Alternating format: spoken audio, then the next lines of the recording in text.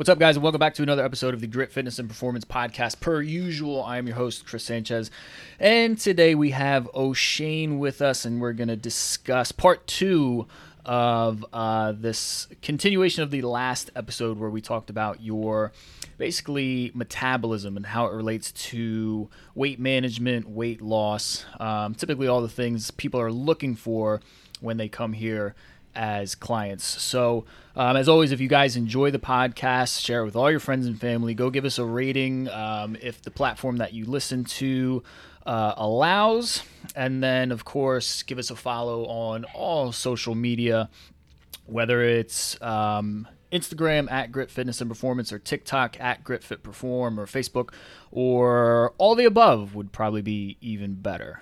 So Shane, how's life been treating you? Can't really complain.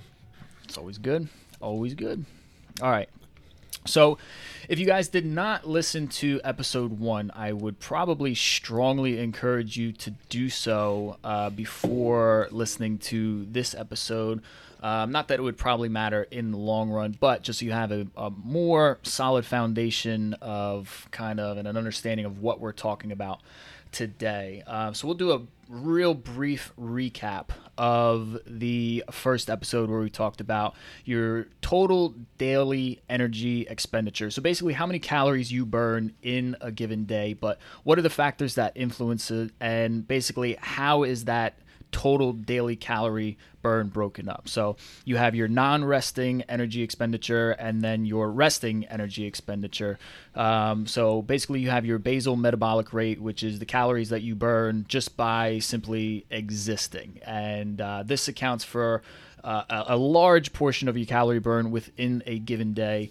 And the factors that affect your basal metabolic rate, things like how much muscle mass you carry on your body, your age, your gender, how many calories you're consuming on any given day, your state of mind, your stress levels, genetics, body composition, and of course activity level. So for a deeper dive onto those things, go back and listen to episode 1. And then of course you have your non-resting energy expenditure, and that's exactly what it sounds like. So basically the activity that you're doing throughout the day, whether that's non-exercise activity like walking, gardening, standing up, pacing, like grocery shopping, those types of things. And then of course you have your planned exercise, and then the thermic effect of foods. So the different foods that you're eating, basically how your body is breaking down, processing, and absorbing all those foods. And depending on what you're eating, you're basically going to burn more calories depending on the foods that you're eating. So we're going to kind of dive into these factors in a more applicable fashion now. So how can you basically influence and modify these factors that are going to affect your metabolism, and how can we basically apply them in a day-to-day, actual real-life situation? So we've got about half hour, so we'll try to dive through all of these in a quick, concise, and understandable fashion. So, O'Shane, I will basically, I'll set you up with the question. I'll kind of let you dive and kind of explain and talk about these things. So when it comes to your basal metabolic rate, how many calories you burn by simply just kind of living. So there are certain factors that you cannot change no matter how hard you try. So you can't change your age. You can't change your parents, your genetics. And I'm going to throw gender in there, even though I'm sure there's someone out there who probably says you absolutely can change your gender. But we're just going to assume male, female for today. You can't change that. So don't send me hate mail if you're one of those people. Okay? So age, gender, genetics, can't change those things. But in terms of the other factors, so if a client comes to you and they say, "Oh, Shane, I want to basically increase how many calories I burn at rest."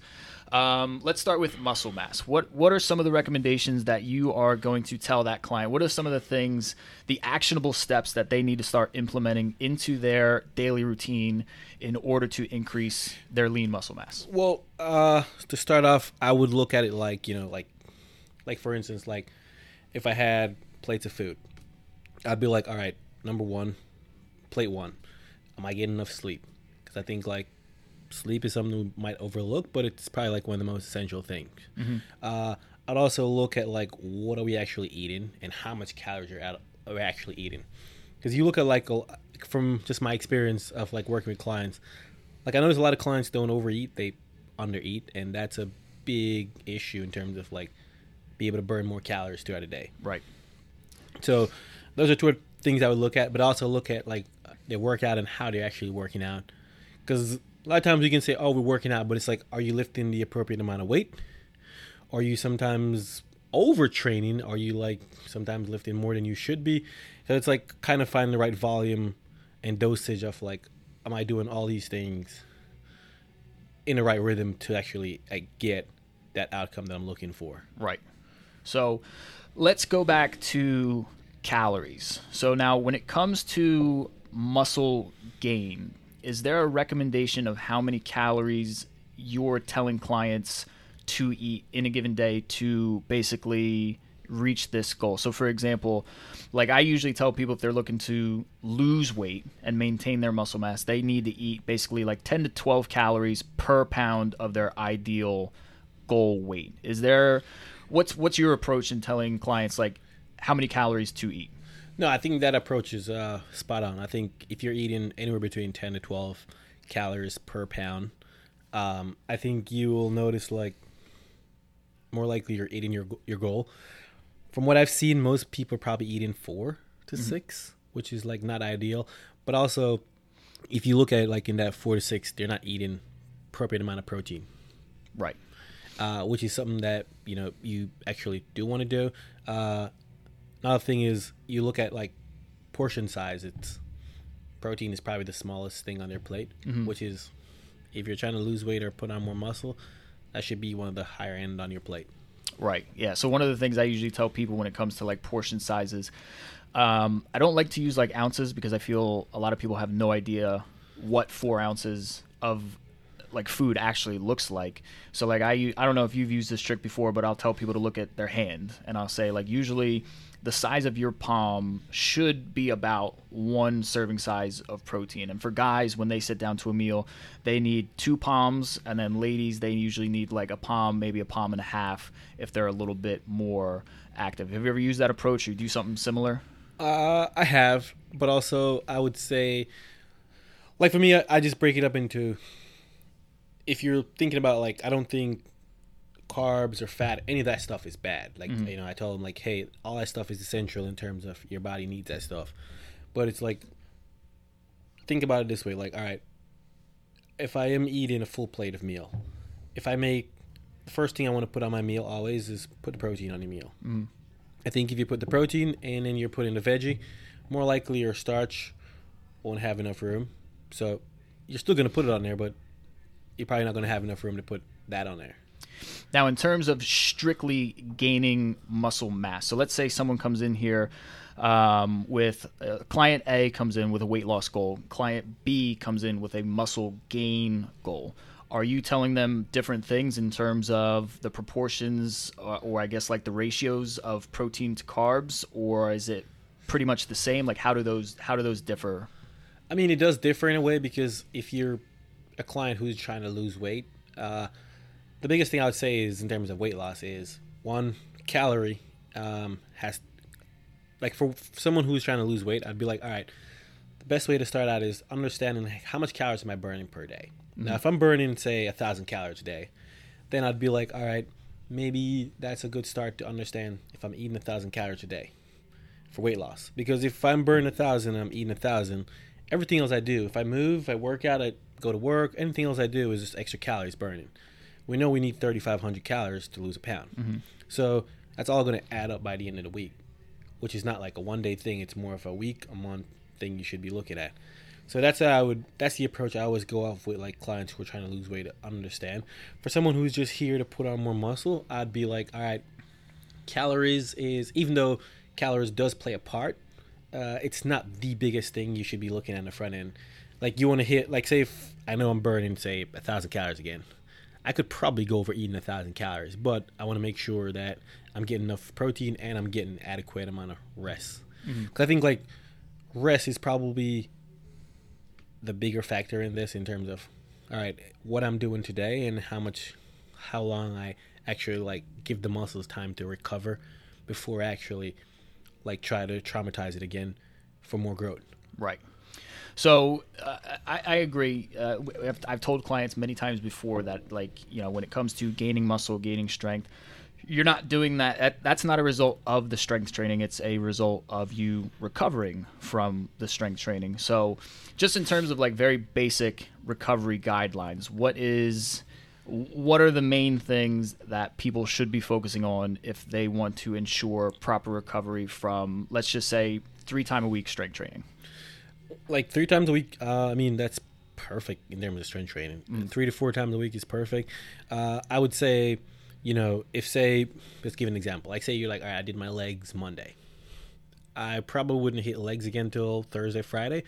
But at the same time, you could be doing some cardio, probably stretching, mobility work in between. But I probably wouldn't go heavy strength training again for at least 3 to 4 days. Allow the body to recover. There are people probably who may need a week before they hit that leg again, and that's completely fine. I think it's just like understanding everyone is a little bit different and how much recovery time someone needs. Yeah. One of the things I like to tell my clients is they have to basically learn how to undulate or basically go between these highs and lows when it comes to intensity with their training. So if they do a really high intensity workout on Monday, regardless of what it is, upper body, lower body, full body, doesn't even matter. Tuesday, when that comes around, if they do high intensity again, they're basically just going to stress their already stressed out body. And by the time Wednesday rolls around and they try to do it again, now you just put yourself in a big hole. So like I try to tell people, I'm like, there's nothing wrong with working out hard as long as you are basically flowing and kind of like alternating between these high intensity workouts and then something a little more low intensity, because you want to recover from that high intensity and then kind of get back to the baseline, if not higher than your baseline fitness, so you can go hard again come Wednesday. And I think it could be one of like the, I guess, more common mistakes these, I guess, exercise rookies, I'll call them, make, is they just want to go balls to the wall every single session, when it's in reality, it's like you need to learn how to kind of pump the brakes a little bit. Otherwise, you're going to run into all sorts of burnout issues, overuse injuries, and like all these things that you don't want to run into. Now, in terms of designing an exercise program for basically maintaining muscle mass or increasing muscle mass, what are your guidelines that you're telling clients? So this is actually something that I've realized, especially like the past year, 2 years, is percentage. So like for instance, say like we go through, get a new client. First few months, it's not really like we're trying to lift as heavy as possible. It's more like we're just trying to get that client to understand how to move better. But now say that client understands how to move better, understands the movements, all this stuff. For me, it's all about percentage. So if I understand, like, all right, this is what this client max percentage is on these movements. Like, majority of the time we're training, we're probably working anywhere between 60 to 80% of that maximum.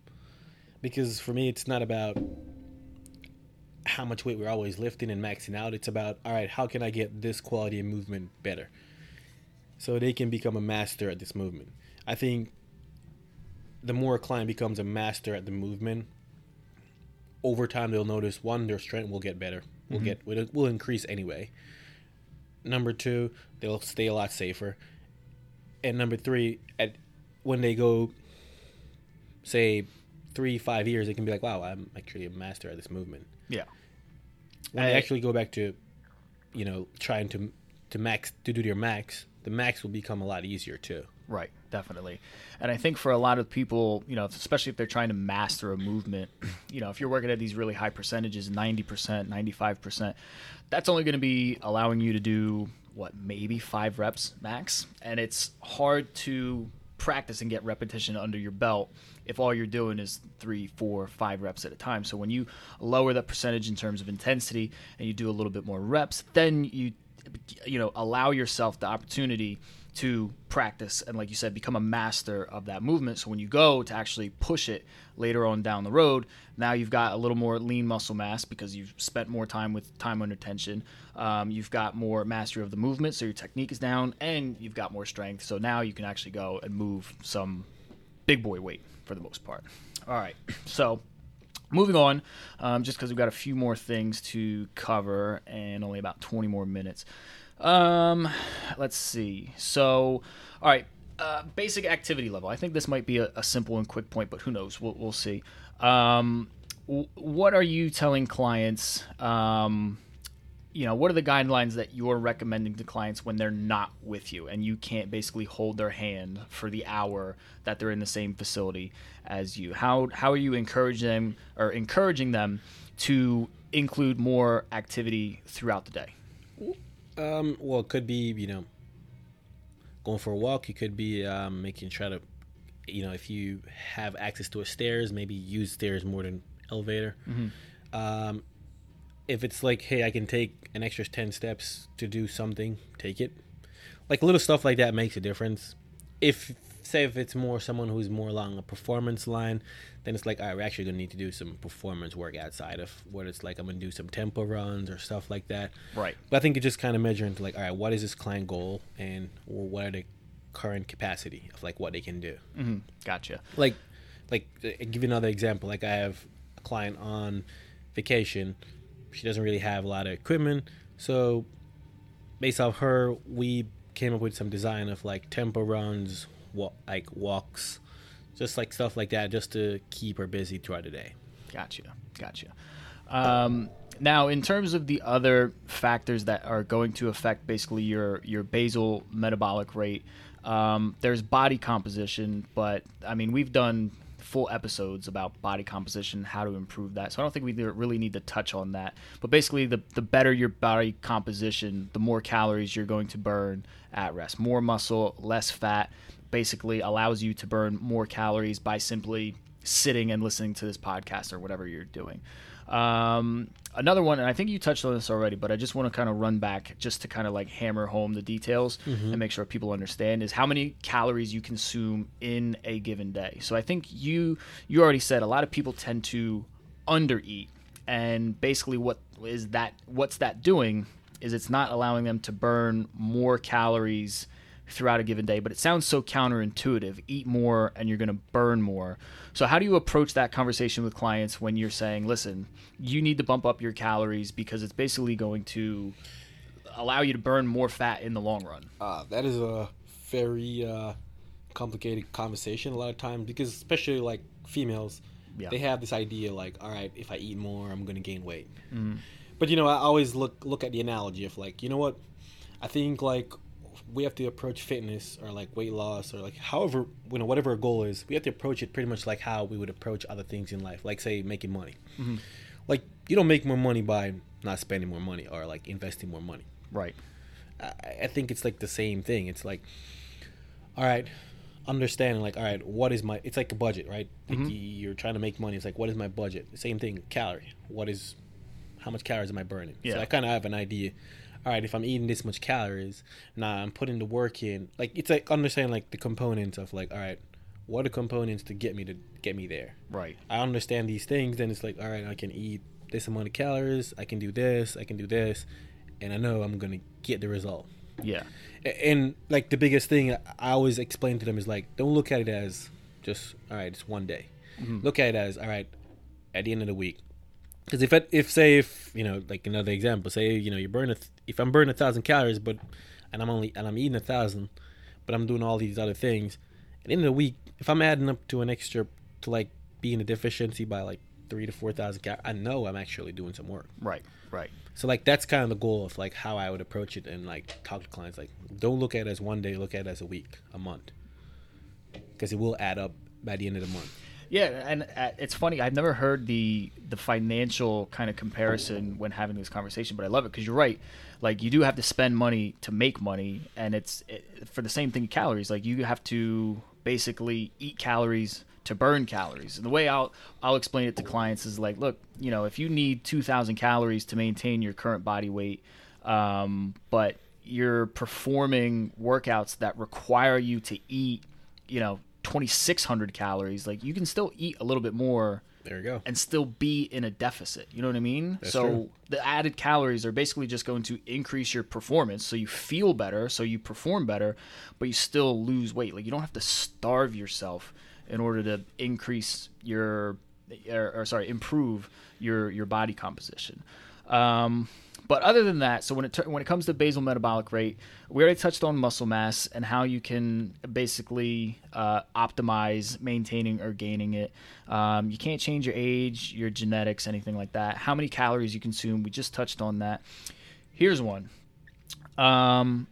Stress and your state of mind. So what's your approach when you're telling clients like how stress basically affects their weight loss goals, or basically their BMR, their basal metabolic rate?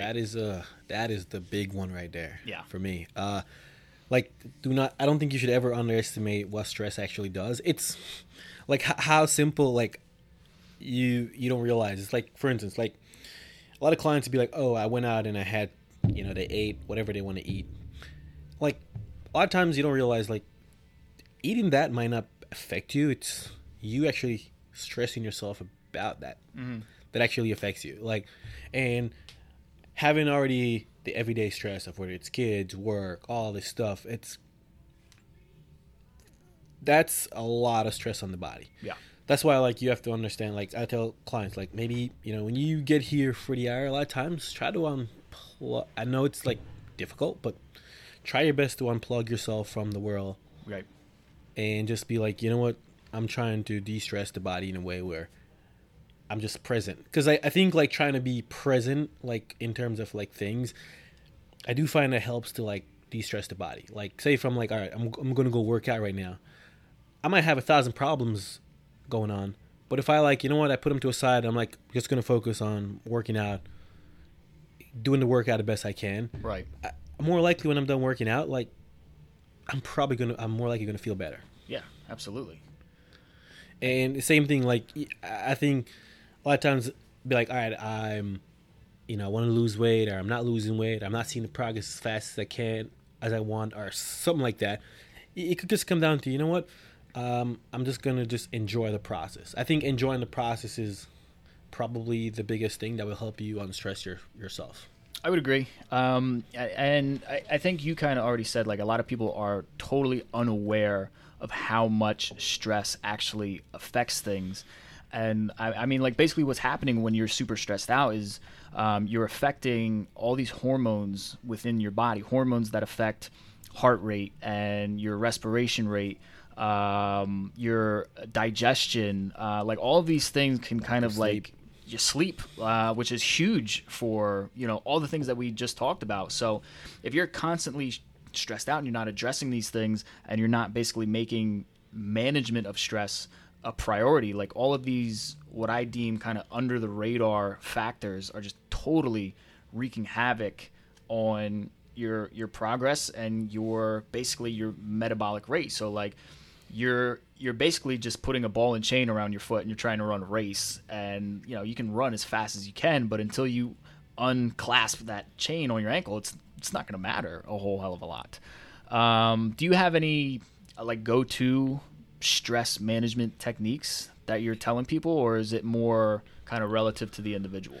Well, just from reading and having conversations over the year, I think biggest thing is meditation. Like, I think just 5-10 minutes a day, take it out of your day just to unplug from everything and try to meditate. I mean, I know the first few weeks you might not really like get in that meditational state, but over time, like, it will happen and you will notice like a big difference in terms of like how you breathe, how you're actually like feeling. Like, I think that is like a big start right there. Oh yeah, big time. I would agree. I think meditation and breathing they're kind of one and the same, but like those, for most people, it's doable for almost everyone. You don't need equipment. You don't need like special skills or knowledge. I mean, they have guided meditations that you can download on your phone. But I think that's a big one as well. So I totally agree with you.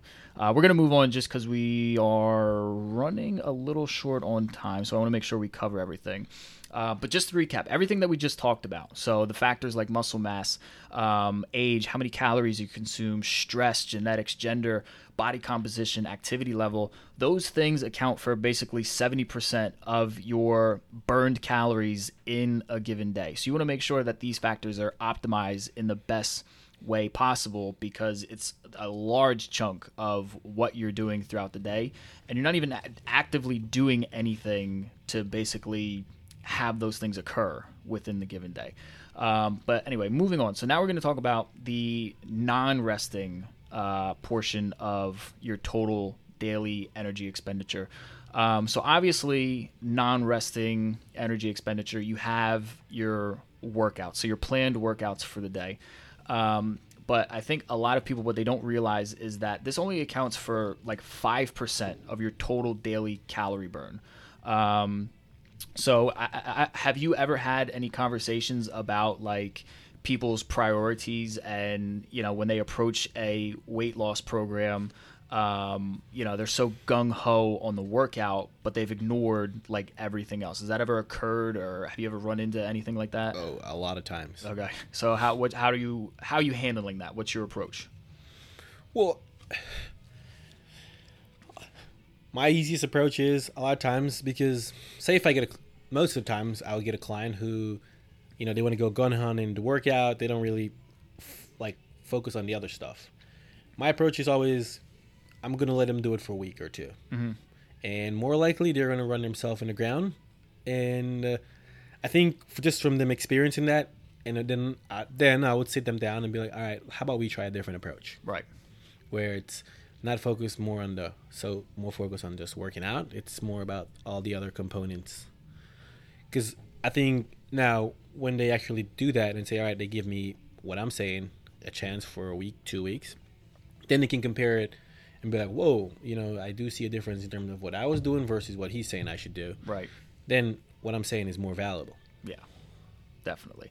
And my approach usually when I run into problems like this where people are like convinced working out is the best thing for them is I basically just break it down in terms of simple math. I'm like, listen, there are how many hours in a week? 162, something like that. Yep. Anyway, so I'm like, listen, there's 162 hours in a week. You see me twice a week for an hour. That's 2 hours out of 162. So now you have 160 hours left. I'm like, do you think what you're doing in those 2 hours is going to trump or outweigh what's happening in the 160 hours where I'm not with you? And they'll basically look at me and they know the answer, but like, no, absolutely not. Like, it's such a small percentage when it comes to your total daily calorie burn. I think just more people have to be aware of that going forward. So like, I love the phrase, like, you can't out-train like a bad diet or a bad lifestyle because it's physically impossible. You'll kill yourself. Like, you're going to run yourself into the ground taking that approach. So hopefully if people are listening to this, it's creating a little bit of a mind shift with how they see things and how they view weight loss or weight management. And yes, workouts are important. Lifting weights is very important. Being active is very important. But it's, in terms of like the overall picture, it's a small slice of the pie, so to speak. All right, so now moving on to the next one. So when it comes to actually eating food, so there's something that's known as the thermic effect of food, or basically how many calories are needed to digest, break down, and absorb certain macronutrients. So protein has the highest thermic effect with 20 to 30%, then comes carbs 5 to 10%, and then comes fat at 0 to 5%. And take those numbers with a grain of salt because there's not like a one specific exact number. But basically what it means is when you eat protein, 20 to 30% of those calories that you just ingested are basically going to be burned in the process of digesting, absorbing, processing that food.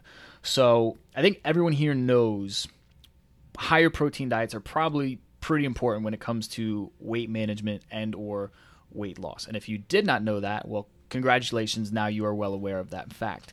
So when it comes to telling clients, you know, about the importance of protein, how much they should be getting in a given day, what's your basic kind of elevator pitch when it comes to telling clients, you know, here's why you need to do it. Here's why it's important. Here's how much to eat. Here's where to get it. Well, I would say, like, you know, I know there's a lot of going around, oh, you should eat 1 gram protein per body pound or 0.8 grams or stuff like that. Even though I think that's like a great starting point, it's not as specific. So I always say go more off percentage off your, like for me, I go more percentage off the body weight. So I know I need I think it's just understanding, like I understand, like my body, like give an example, right? My body doesn't sit well with a lot of carbs, like for a long period of time. So I would be like, all right, I'm going to have 45% of my diet just protein. Like, just my example. For someone who's probably newer, who's not eating that much protein, they probably shouldn't start out that high of protein. I think they probably should be like, they should start maybe closer to 25 and then gradually increase their protein. I don't think you should be like, all right, I'm going from 0 to 100. Right. I think it's more like, all right, I get a starting point and then I feel good and slowly build up that macro protein to where maybe they could build up to 40%, but they shouldn't just start at 40%. It should be like, all right, I'm gradually building up to 40%.